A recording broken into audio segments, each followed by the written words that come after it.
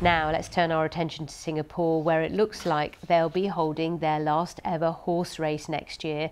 Land on the tiny city-state is precious and authorities want to use the 300 acres to build housing instead.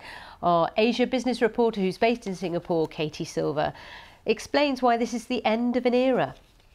As you say, Sally, so next year we're going to see the last race at Turf City, and it's going to close down completely by 2027.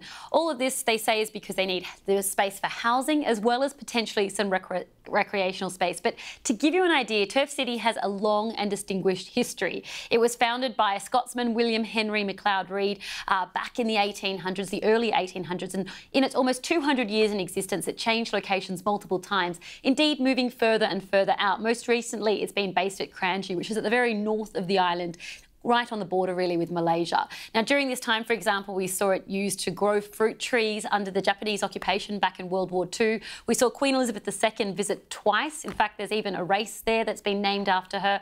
And even during the time of COVID, for example, it was used to house migrant workers that had been living in dormitories. But with fewer people going and with this small island facing a massive housing crisis, they're saying that they really need this land now for more housing. And to give you an idea, Singapore is actually the world's third most popular, most dense country, behind the likes of Macau and Monaco. It's about half the size of London, but it has about 5.5 million people.